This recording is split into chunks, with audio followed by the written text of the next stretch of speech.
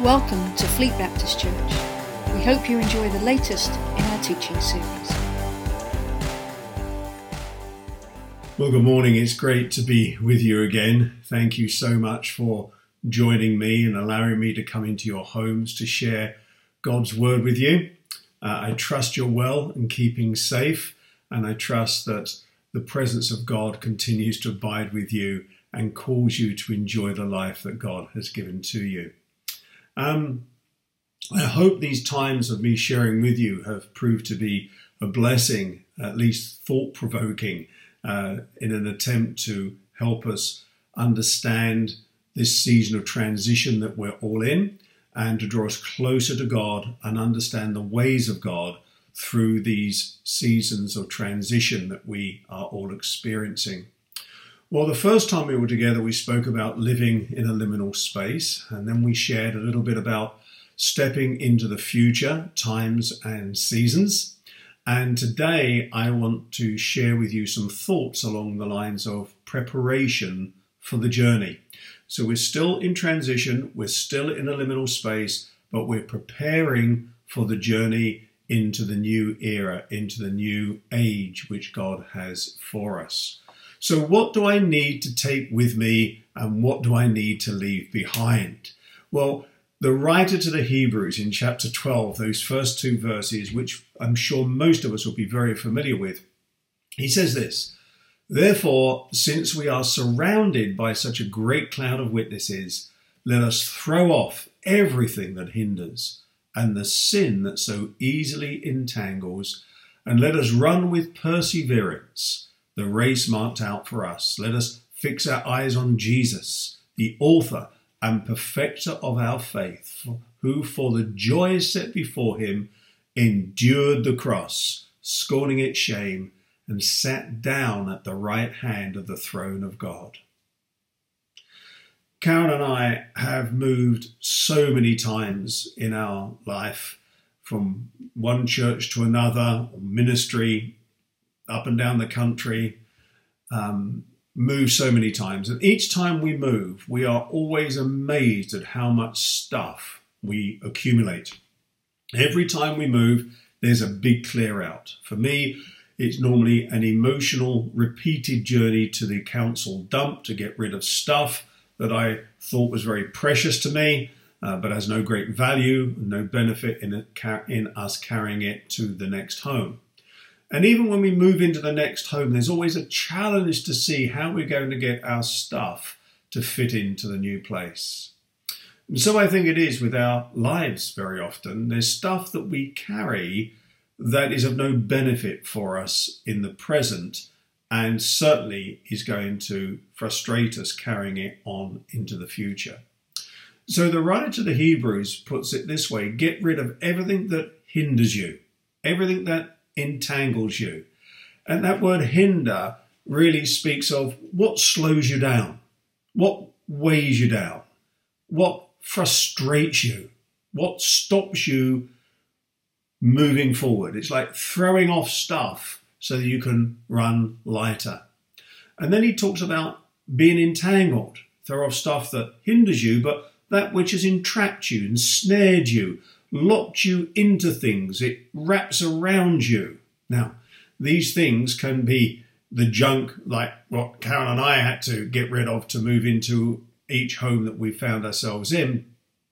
But I believe in our lives there can be things that we would do very well to lose before we move into the new era.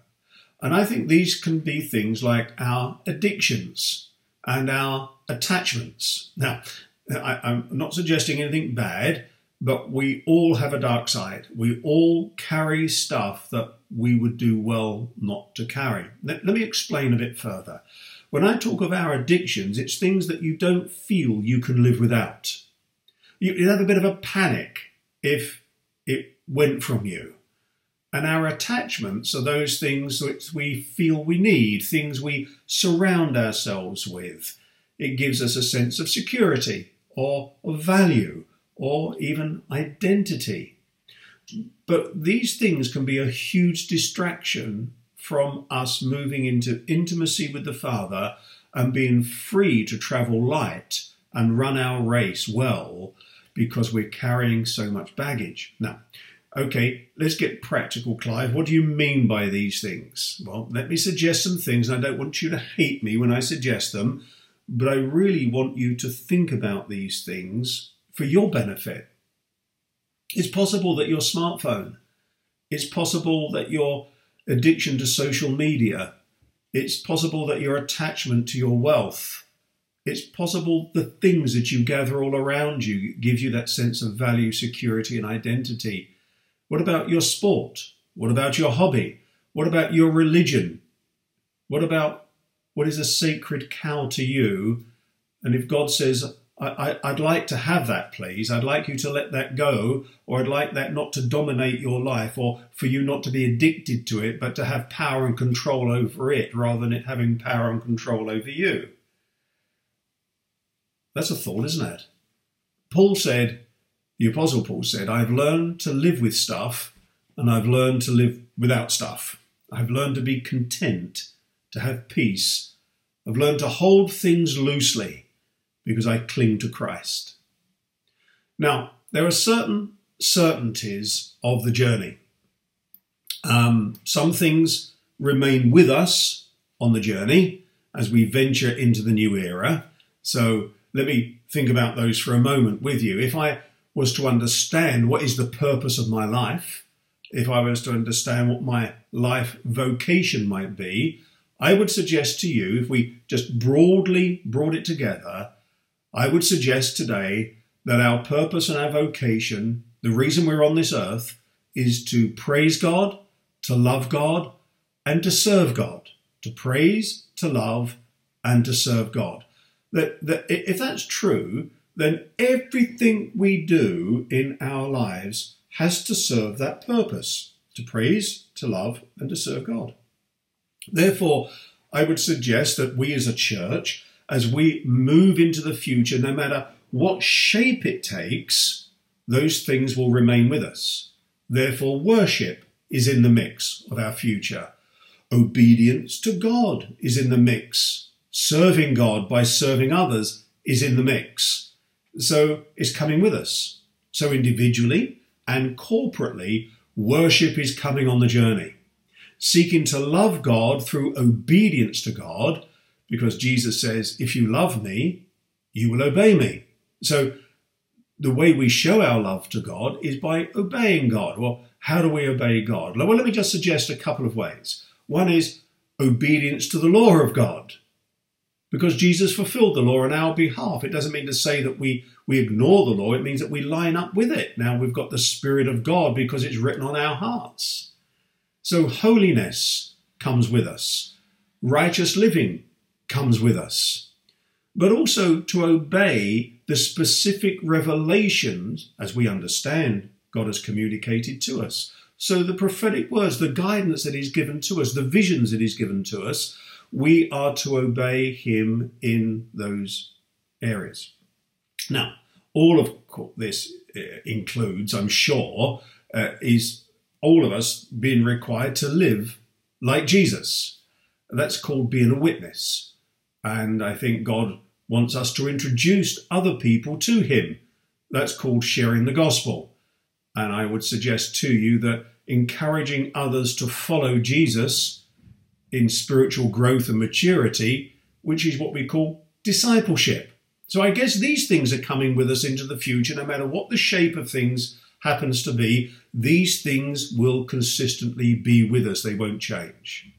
Now, how we work that out in practice, both individually and corporately as a church, is basically down to our understanding of how we are meant to do church, or how we're meant to be church.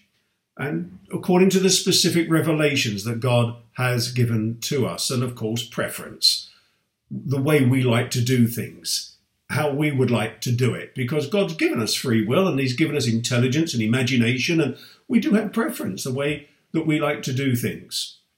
Now, some things will just be coming with us on the journey.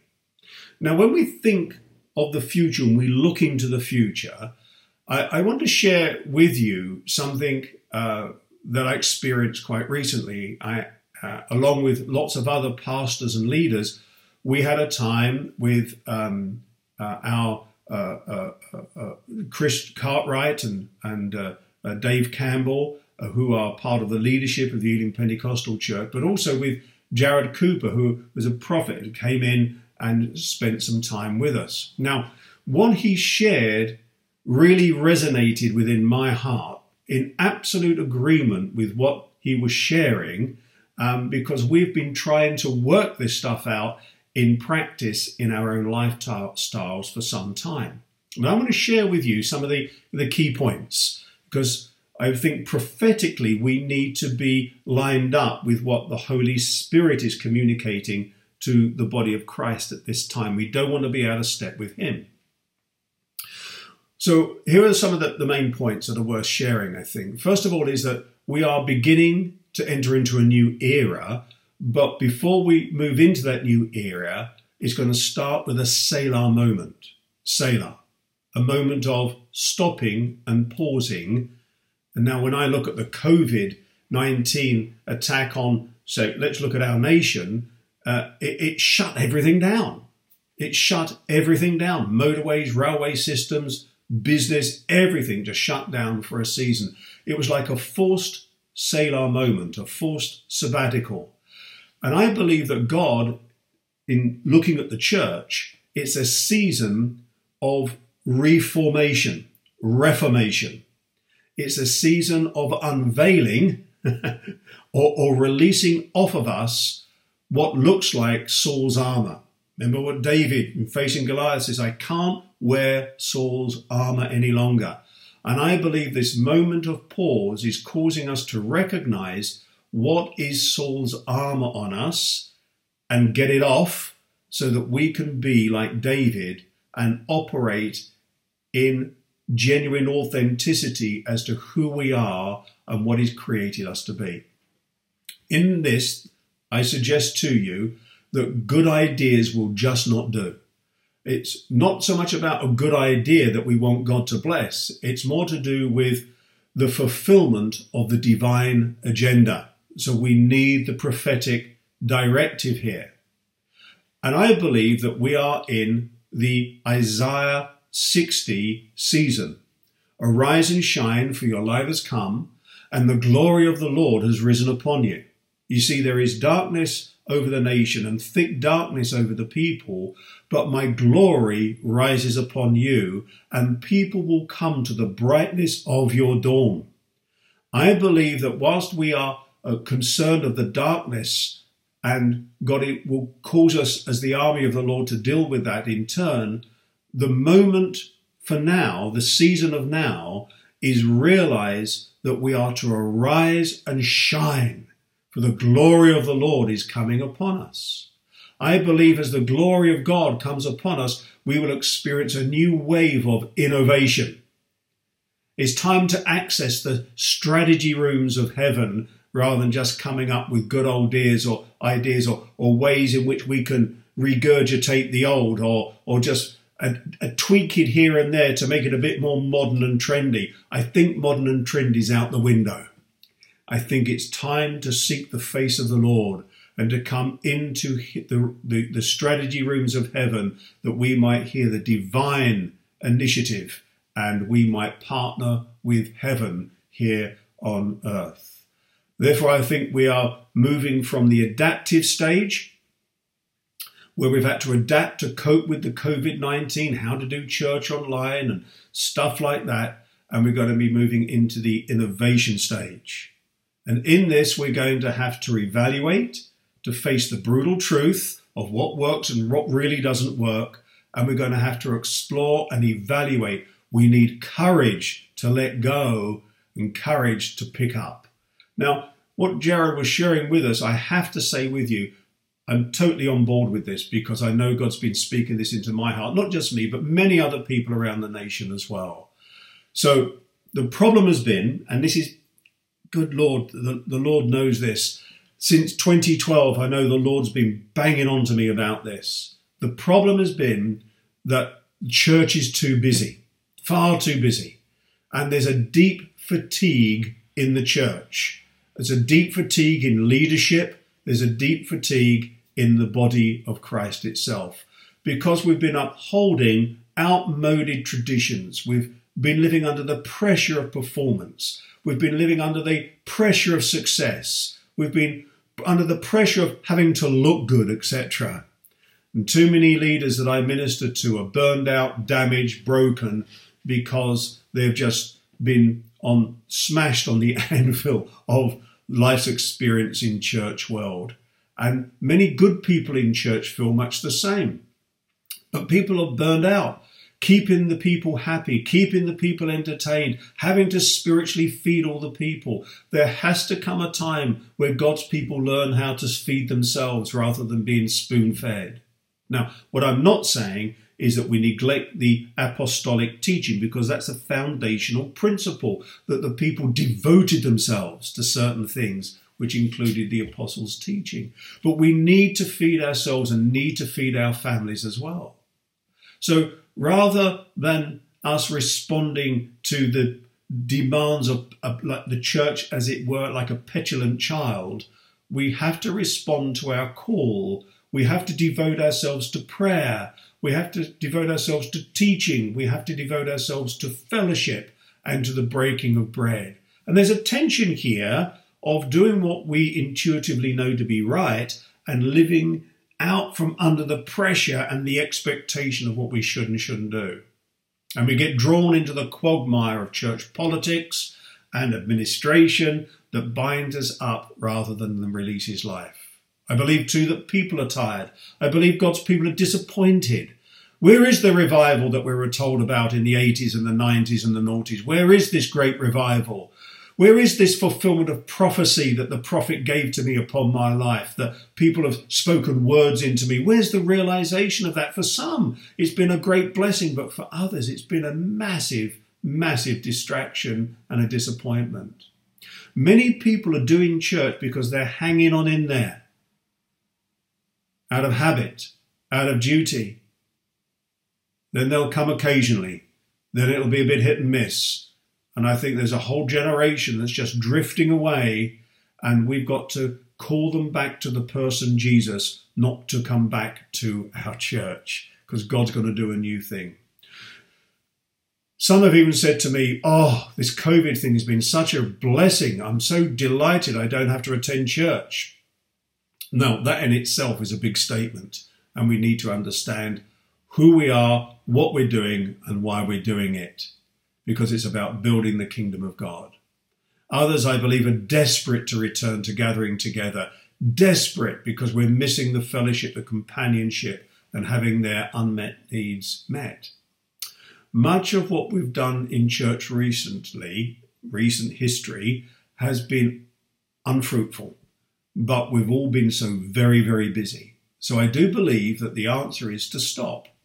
Consider church history for a moment, and consider the desert fathers and the desert mothers who were just had enough of all the politics and the power and the struggle and the squabbles, and they just went off into the desert to find solitude and silence, to commune with God and to hear from God and respond out of what they heard and just do it in the simplest way possible.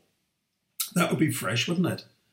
And I believe God is wanting to change our identity into our true identity, which will be for us a new identity in Christ Jesus, to recover from a false identity.